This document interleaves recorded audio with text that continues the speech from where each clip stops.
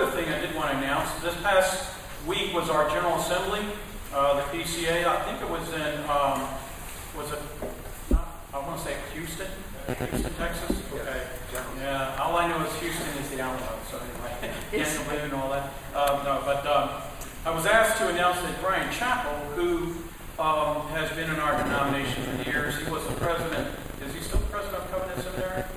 He was the president of Covenant Seminary for a number of years, but he is now has been elected moderator for our presbytery, and they've been doing work all week there at the General Assembly. So I'm sure Carlos and others can tell you more about that. But the General Assembly is where we call it the highest court of our church, where we do the business of the church, and where they gather all the as many as possible can come of the elders, the teaching and ruling elders, and do kind of the whole denominational business of the Presbyterian Church in America. So remember to be praying for the denomination. We are a connectional church. We have brothers and sister congregations all around.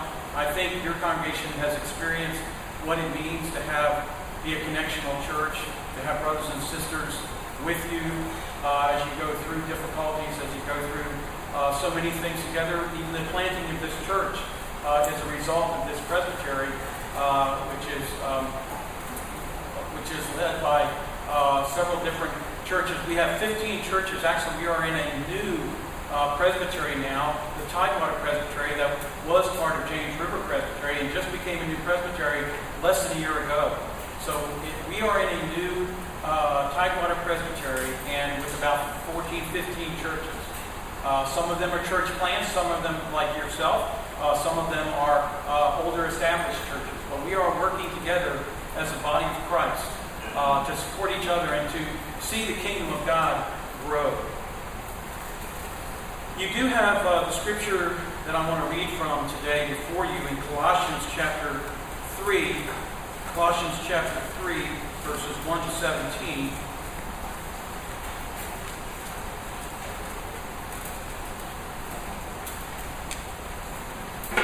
Let me read that for us. If then you have been raised with Christ, seek the things that are above, where Christ is seated at the right hand of God. Set your minds on things that are above, not on things that are on earth. For you have died, and your life is hidden with Christ in God. When Christ, who is your life, appears, then you also will appear with him in glory. Put to death, therefore, what is earthly in you, sexual immorality, impurity, passion, evil desire, and covetousness, which is idolatry. On account of these, the wrath of God is coming. In these you too once walked when you were living in them. But now you must put all away, anger, wrath, malice, slander, and obscene talk from your mouth.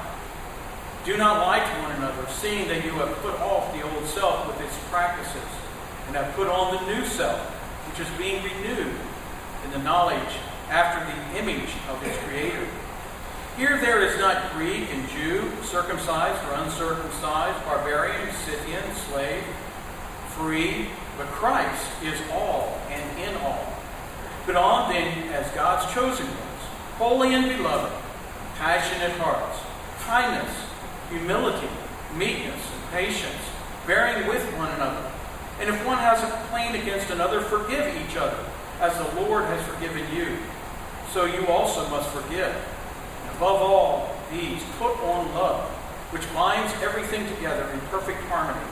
And let the peace of Christ rule in your hearts, to which indeed you were called in one body. And be thankful. Let the word of Christ dwell richly in you, teaching and admonishing one another in all wisdom, teaching with songs, spiritual songs, hymns, and songs of thanksgiving in your hearts to God. And whatever you do, in word or deed, do everything in the name of our Lord Jesus Christ, giving thanks to God the Father through him. And God add his blessing to this reading of his word. Today I want to speak to you about something that I think this congregation has experienced in a great way over the last several weeks. And I think it's also something that there's a little bit of confusion about, and sometimes a misunderstanding about what it means to be compassionate. I want to speak to you about compassion. It's one of those things that we're told here in our passage that in the scriptures, that as God's chosen people, we are to clothe ourselves with it. So first of all, what is compassion? What is that biblically? Here, the actual Greek uses words that mean to put on bowels of compassion. During this time, the bowels was considered what we would call the heart, really the center of a person's being. We are to put on bowels of compassion.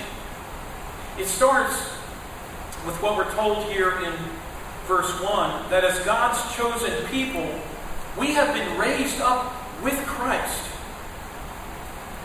And our lives are now hidden with Him in God. And so we are to have a heart of compassion. This is part of living the Christian life. It's part of living a godly life, a life that is pleasing to the Lord. So that even in our inmost being, we're being conformed to what the Spirit of Christ in us desires. Compassion is a virtue which involves not only a deep feeling, tender sympathy for those who are hurt or are broken or are suffering in some way. Compassion also involves seeking to do whatever we can for those who are in need. It's both an emotion, but it also leads to action. This is the way God dealt with us. This is the way God shows His compassion for us. In the story of the Elephant Man, you may have read that. A young Englishman has to cover his face at all times because of his hideous physical deformity caused by a genetic birth defect. At the end of this story, he is befriended by a man who is a Christian. A man who lovingly cares for him and tenderly nurtures him, giving him dignity and purpose. Somewhere near the end of the story, this young man cries out, "I now know joy because I am loved." Later he says, "Surely goodness and mercy shall follow me all the days of my life, and I will dwell in the house of the Lord forever." As you read this story, you begin to identify with the Elephant Man, so that his joys become your joys, and his sorrows, your sorrows. You begin to feel real compassion for this young man. You want to be able to throw your arms around him and cry with him for all that he has gone through, and now for what he has become in the Lord. One of the Hebrew words for compassion, rachim, means to show love, mercy, and compassion. And it actually sounds much like another Hebrew word, rachim, which means the womb. Very interesting. God's compassion in the Old Testament is like the protecting of the fruit of the womb. The nurturing of a little one who is helpless, protecting and caring for him or her, and then showing that same kind of care to the stranger or the alien, for those who are hurting around you. It's the feeling that you have when you see little children begging for something on the street to eat. It's how you feel when say your child is at their first piano recital and they're playing a piece, and after a while it starts not going so well. And you hear these mistakes and you see them getting nervous, and there are these awkward pauses, and the piece begins to break down, and you see his red little face begin to fill with tears. That feeling that you have for him and with him is compassion. It's a feeling that we have when we see hundreds of refugees on the news, or citizens of war in torn countries cast out of their place of living with only the clothes on their backs and children clinging to them for dear life, walking down an unknown road, just trying to survive another day. And our hearts go out to them in distress. I saw this 3.5-year-old child about a month ago who was fleeing from the war in Syria and trying to get to a camp, and he had been separated from his parents. And there he was walking all by himself, 3.5 years old, trying to get to shelter. And they finally found him, and thankfully they did hook him up with one of his relatives. Compassion. Scripture says, since you have been raised with Christ, clothe yourself with compassion. Compassion fits the Christian. It's part of our daily uniform that we're to put on. It's not necessarily something we just naturally have. We are to put it on. A while ago, we used to use the word pity for compassion when talking about that. And yet the word has over time received a meaning that in our society that means looking down on somebody, considering them pitiful, considering them weak. When people used to say, "Oh, I pity you," they often said it with a sense of scorn, thinking themselves superior in some way from another person. But what Christian pity or compassion is the distress that we feel at the distress of others. It really is not just sympathizing, but empathizing. I'm going through a difficult time right now with one of my children. And I had a pastor come to me after talking with them about this, and they said, he said, "I really empathize with you after hearing your story." He said, "Now I mean empathize, not sympathize, because I'm going through the exact same thing with one of my children." It is when we weep with those who weep and mourn with those who mourn. It's also when our hearts and our minds are trying to put ourselves in their shoes, to seek to feel and experience what they are experiencing. It's when we ask ourselves, how would I feel if I was you? What if it were a member of my family that this happened to? Do I care with people with compassion? Do I want to show mercy on others? Or do I show compassion only to those who I think can somehow help me or make my life better?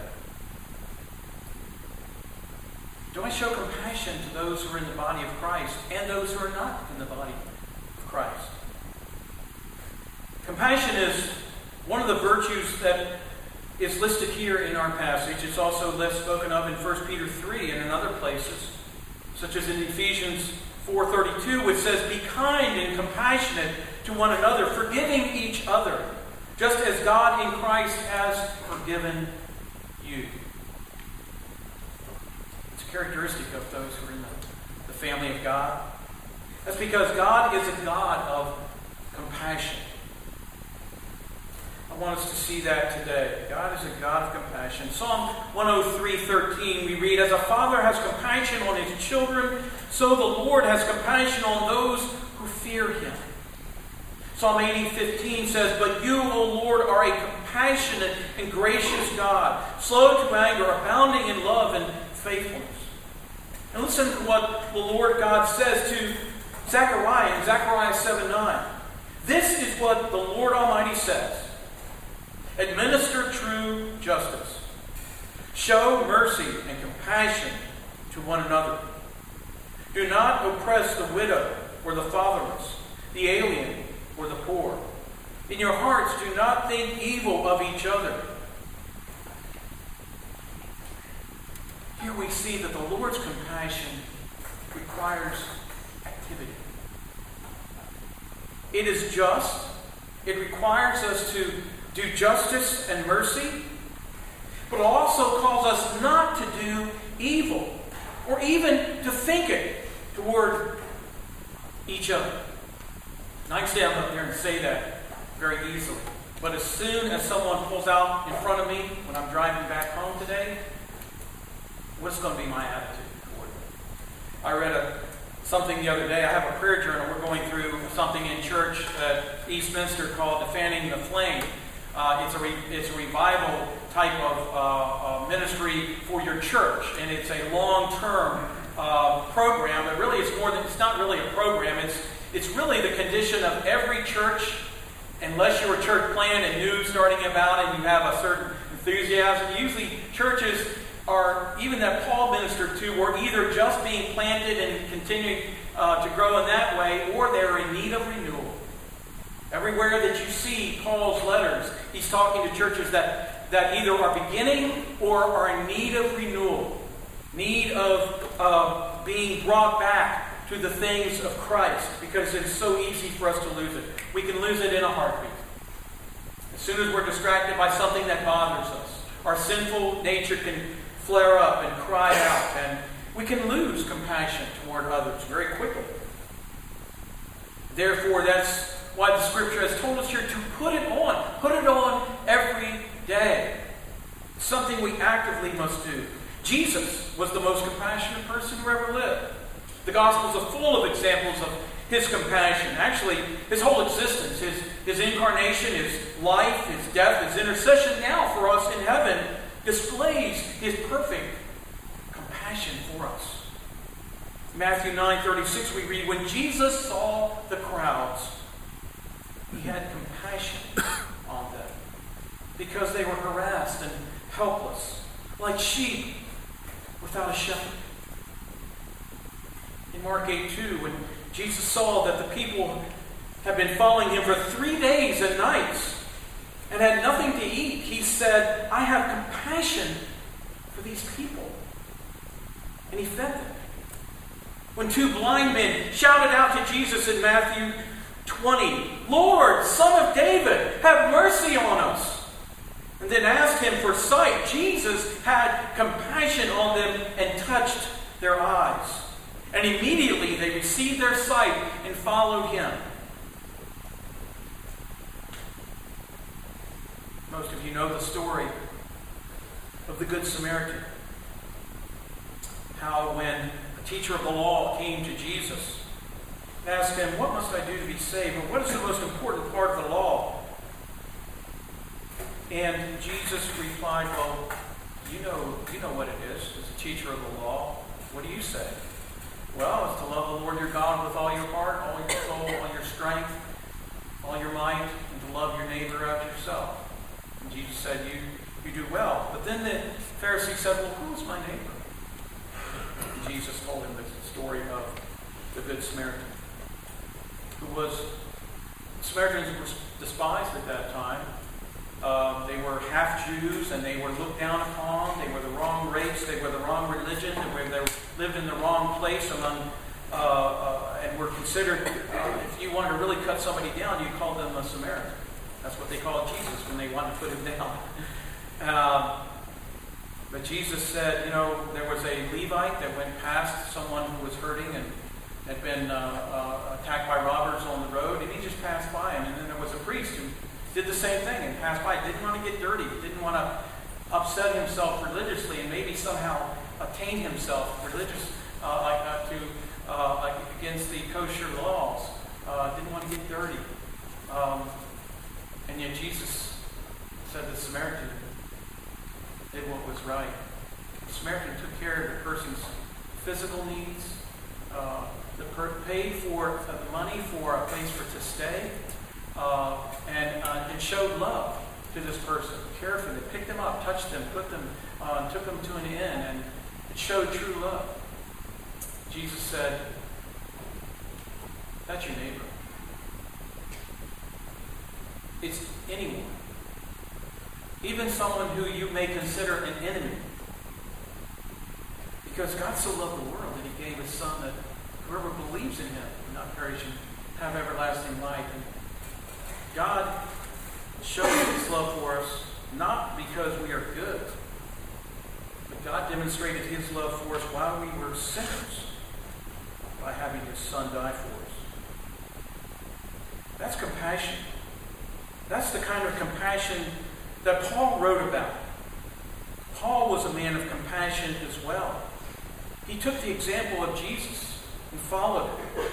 In 2 Corinthians 2:4, we see that Paul wrote this: strong letters of admonishment to them out of great distress and anguish of heart, and with many tears. He said, not to grieve you, but to let you know the depth of my love for you. Paul had a compassionate heart for those who were suffering, for those in churches such as the Corinthian church that were doing evil, that were practicing wrong. He was still showing compassion to his brothers and sisters who were supposed to be, he had taught how to love and how to even fellowship together around the Lord's Supper. And yet they had been doing it in a wrong way. And yet he still had a love and a compassion for them, wanting to bring them to obedience in Christ. You see, Paul never forgot that at one time he was not a follower of Christ. In fact, he calls himself the chief of sinners near the end of his life. He had compassion because he realized how much God had shown him compassion in saving him.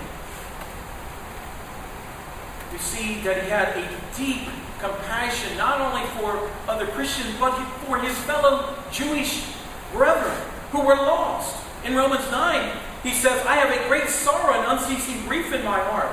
He says, I wish I could be accursed, separated from Christ for the sake of my brethren, my kinsmen according to the flesh.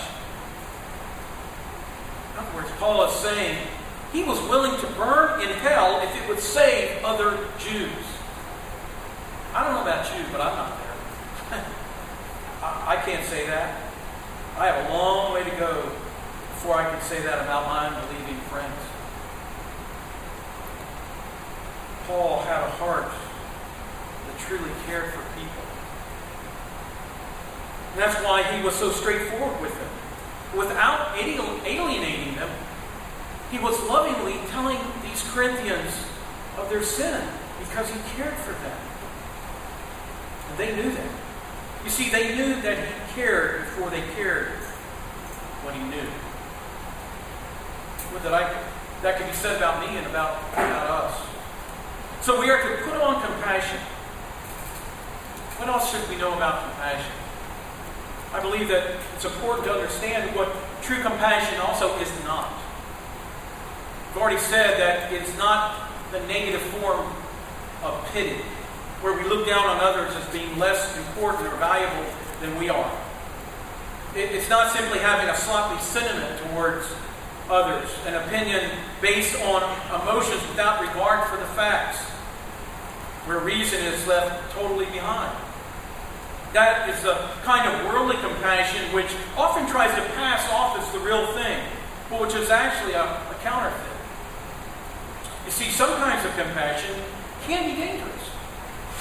In the name of compassion, the elderly, the infirmed, the handicapped, the unwanted, unborn can be considered candidates for elimination from society, euthanized out of a, quote, compassion that is anything but compassion. Also, in the name of compassion, people can become angry, enraged, riotous when they see an injustice and even commit murder when they're faced with other suffering. The whole French Revolution was such a movement, and many other uprisings that we see in our world today. They think they are doing just and righteousness, and yet they are killing and raping and terrorizing others in the name of what they think is good and right. On a national level, how is our country to act toward third world countries in giving out compassion?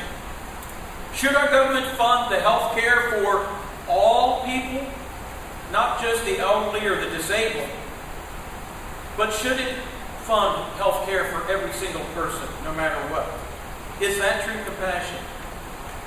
Is it our country's responsibility to eliminate all disease using all of our resources to do that in countries and in places where the spread of disease is because of ignorant or sinful sexual practices. In other words, can we have compassion without justice?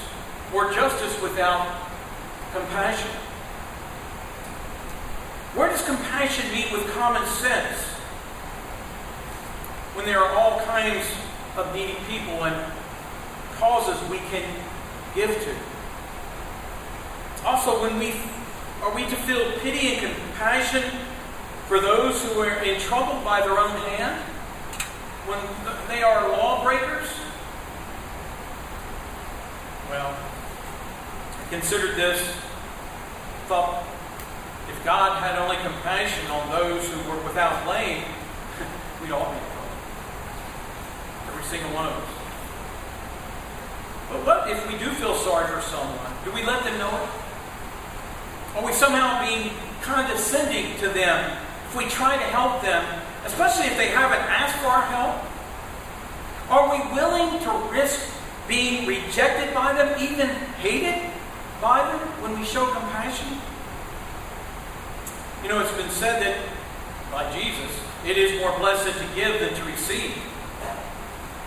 And it's been also said, but it is also a lot easier, especially if we give from a position of power or wealth.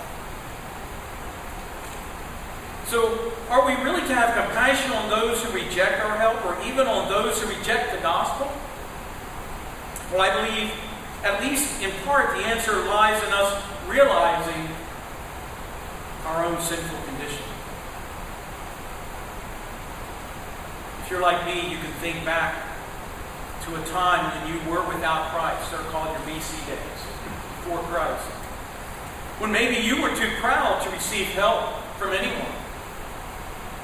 Even now, as believers within the church, we're told that we are to watch out for pride, even when we're seeking to show compassion and mercy to someone. Galatians 6:1 says, "Brothers, if a man is caught in trespass, you who are spiritual, restore such a one in a spirit of gentleness, with each one watching out yourself, or you may also be tempted. Carry each other's burdens, and in this way you will fulfill the law of Christ." When we have compassion for someone and are rejected, or when we must deal gently with one who is in sin, we can't be proud about it or hurt and not obey because of that hurt. We must keep in mind that no one has done anything that we ourselves are not also capable of doing, or that we may have once done ourselves to another. And that true compassion comes not necessarily because it's a great feeling that we have to have all the time, but it's because of God's grace alone given to us. Also, if we are the ones who need help, we must not be so proud that we will not receive it with thanks. That only causes us to become self-righteous and condescending, even to those who are still struggling with sin. Instead, we are to reach out to them with compassion, just as Jesus did to the woman who was caught in adultery. As Christians, we must realize that in reality, compassion is not so much an emotion as it is a choice of the will. Even sometimes we may find it hard to feel compassion for someone who has not been kind to us. And yet we are called to go the extra mile. We're called to show them love just as God showed His love for us, even when we were sinners. So how should we be compassionate to others in a proper biblical way? Well, first, we are told to put on compassion. something that we are to do as we start our day, throughout the day, and ongoing. If we don't feel like it, one of the best things I've found is to begin to pray for a person. Begin to pray for them. Have you prayed for those who are even your enemies? Do you rejoice and grieve with those who are hurting? Do you deal gently and tenderly with others, even when they don't deal that way with you? Do you seek to be tactful with those who are suffering, even to those you're showing compassion to? Do you continue to love and accept others, not their sin, but them as a person, even if they reject you? Do you defend them against those who mistreat and accuse them? Have you stood firm in the truth of God's grace so that they can lean on you for strength as you lean on Christ? Have you forgiven them of any wrong that they may have done to you?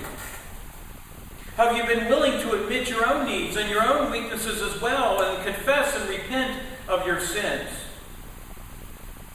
Have you been willing to meet their physical needs as necessary? This church has gone through a time when you have been able to practice these things. And I pray that it won't just stop now, or stop in a month or two, or down the road when some of the painful feelings that you've experienced begin to become less. Will you continue to show compassion? You see, compassion is a fruit of the Spirit that we all need to put on continually. Not in our own strength, not in our own power. But the Scripture says, since we have been raised by Christ, you died. That hard heart, that judgmental spirit has died in you. And our compassion now comes to life because it comes from Christ by the power of His Spirit. If you need help being compassionate, then you can learn about it by watching someone else's life who is compassionate. I can think of many people in my own life that I can look back to at those times when I become harsh and callous. And I can think of different ones and look at their example. How they lived a life and showed compassion even when they were attacked by those who wanted to cause them evil. We must look to Jesus, of course, and remember His perfect sacrifice for us, His compassion for us when He died for us. Not dying for good people, but for sinful, rebellious people like us. When we celebrate the Lord's Supper today, we come remembering that our Savior left all the beauty and comfort and glory of heaven and came down out of mercy and compassion for us who are lost and weak and broken and without hope. He bore on Himself our sin.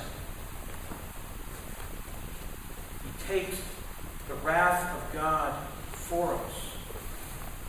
And He gave us His perfect righteousness. That's compassion. Let us think of Him and have compassion for others. Let's pray. Heavenly Father, You are so wonderful that You sent Your only Son to die for us, to be the propitiation for our sins, the atoning sacrifice. When we were not just doing wrong and sinning and rebelling against You, but when we were actively being haters of God, haters of others, You came and bore our sin upon yourself. You showed true compassion to us. Help us, Lord, to put on compassion every day. Not just when we feel good. Let us look to the example of our Lord and Savior Jesus Christ. Do that which is pleasing to you. By your grace, we ask you to do this to us.